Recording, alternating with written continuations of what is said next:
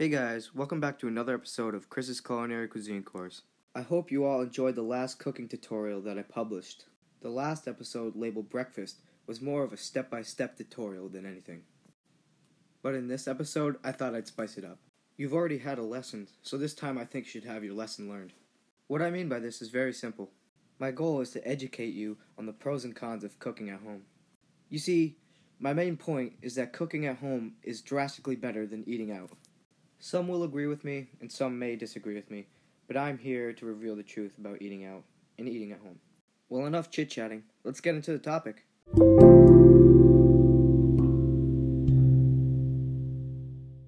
To begin the discussion, we have to start somewhere, and I think we should start with the expenses.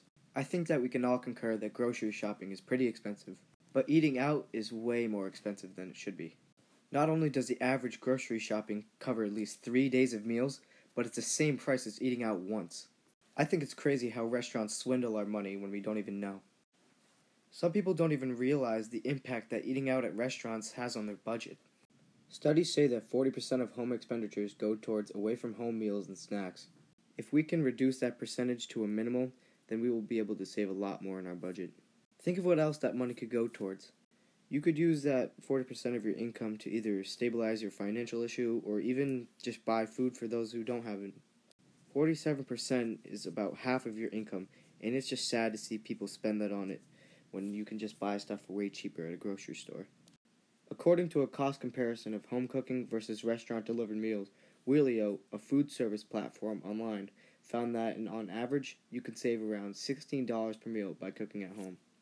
This means if you're a regular at a restaurant and you're eating there every day, if you just cook at home once a week, it adds up to $832 a year that you're saving eventually.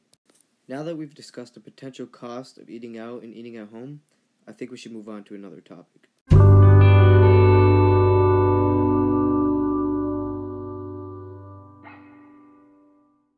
The next part of my thesis includes the health benefits of eating at home.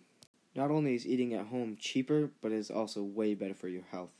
When eating at a restaurant, they tend to add certain ingredients that maybe aren't needed, but spice the recipe up. Ingredients like salt, sodium, trans fats, saturated fats, butter, and etc. These listed ingredients are a potential threat to your health and even your cholesterol levels. Not to mention the effect that eating out has on gluten-free people, because that could just be disastrous. New studies have shown that processed foods may be the cause of obesity.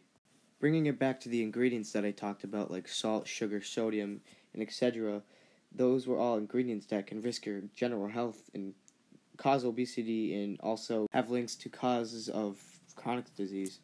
Maybe it doesn't even have to do with your health, but just your preferences that you have while cooking.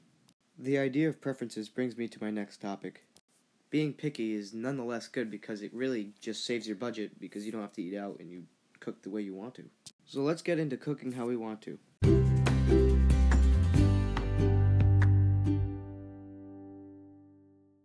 Cooking at home under the conditions that you like can relieve a lot of stress. I don't know if this applies to everyone, but for me, when I cook, it's just something about the cooking. It just makes everything at ease and so relaxing. Cooking doesn't even have to be relaxing either. It could be cheerful, it could be fun. You could have your whole family there, you all having a blast. I think that spending time with your family is essential, and cooking is probably the best place to do it when you're all in the kitchen, you're all eating, you're all enjoying the same thing, and it just brings everyone together. Those were all the main parts of my thesis, that eating in is way better than eating out. And I don't know who will agree with this, but I think it goes to show that my thesis was correct. So that was it for my second episode of Chris's Culinary Cuisine Course, and I hope to see you next time on our next episode. Hi guys, welcome back to another episode of Chris's Culinary Cuisine Course.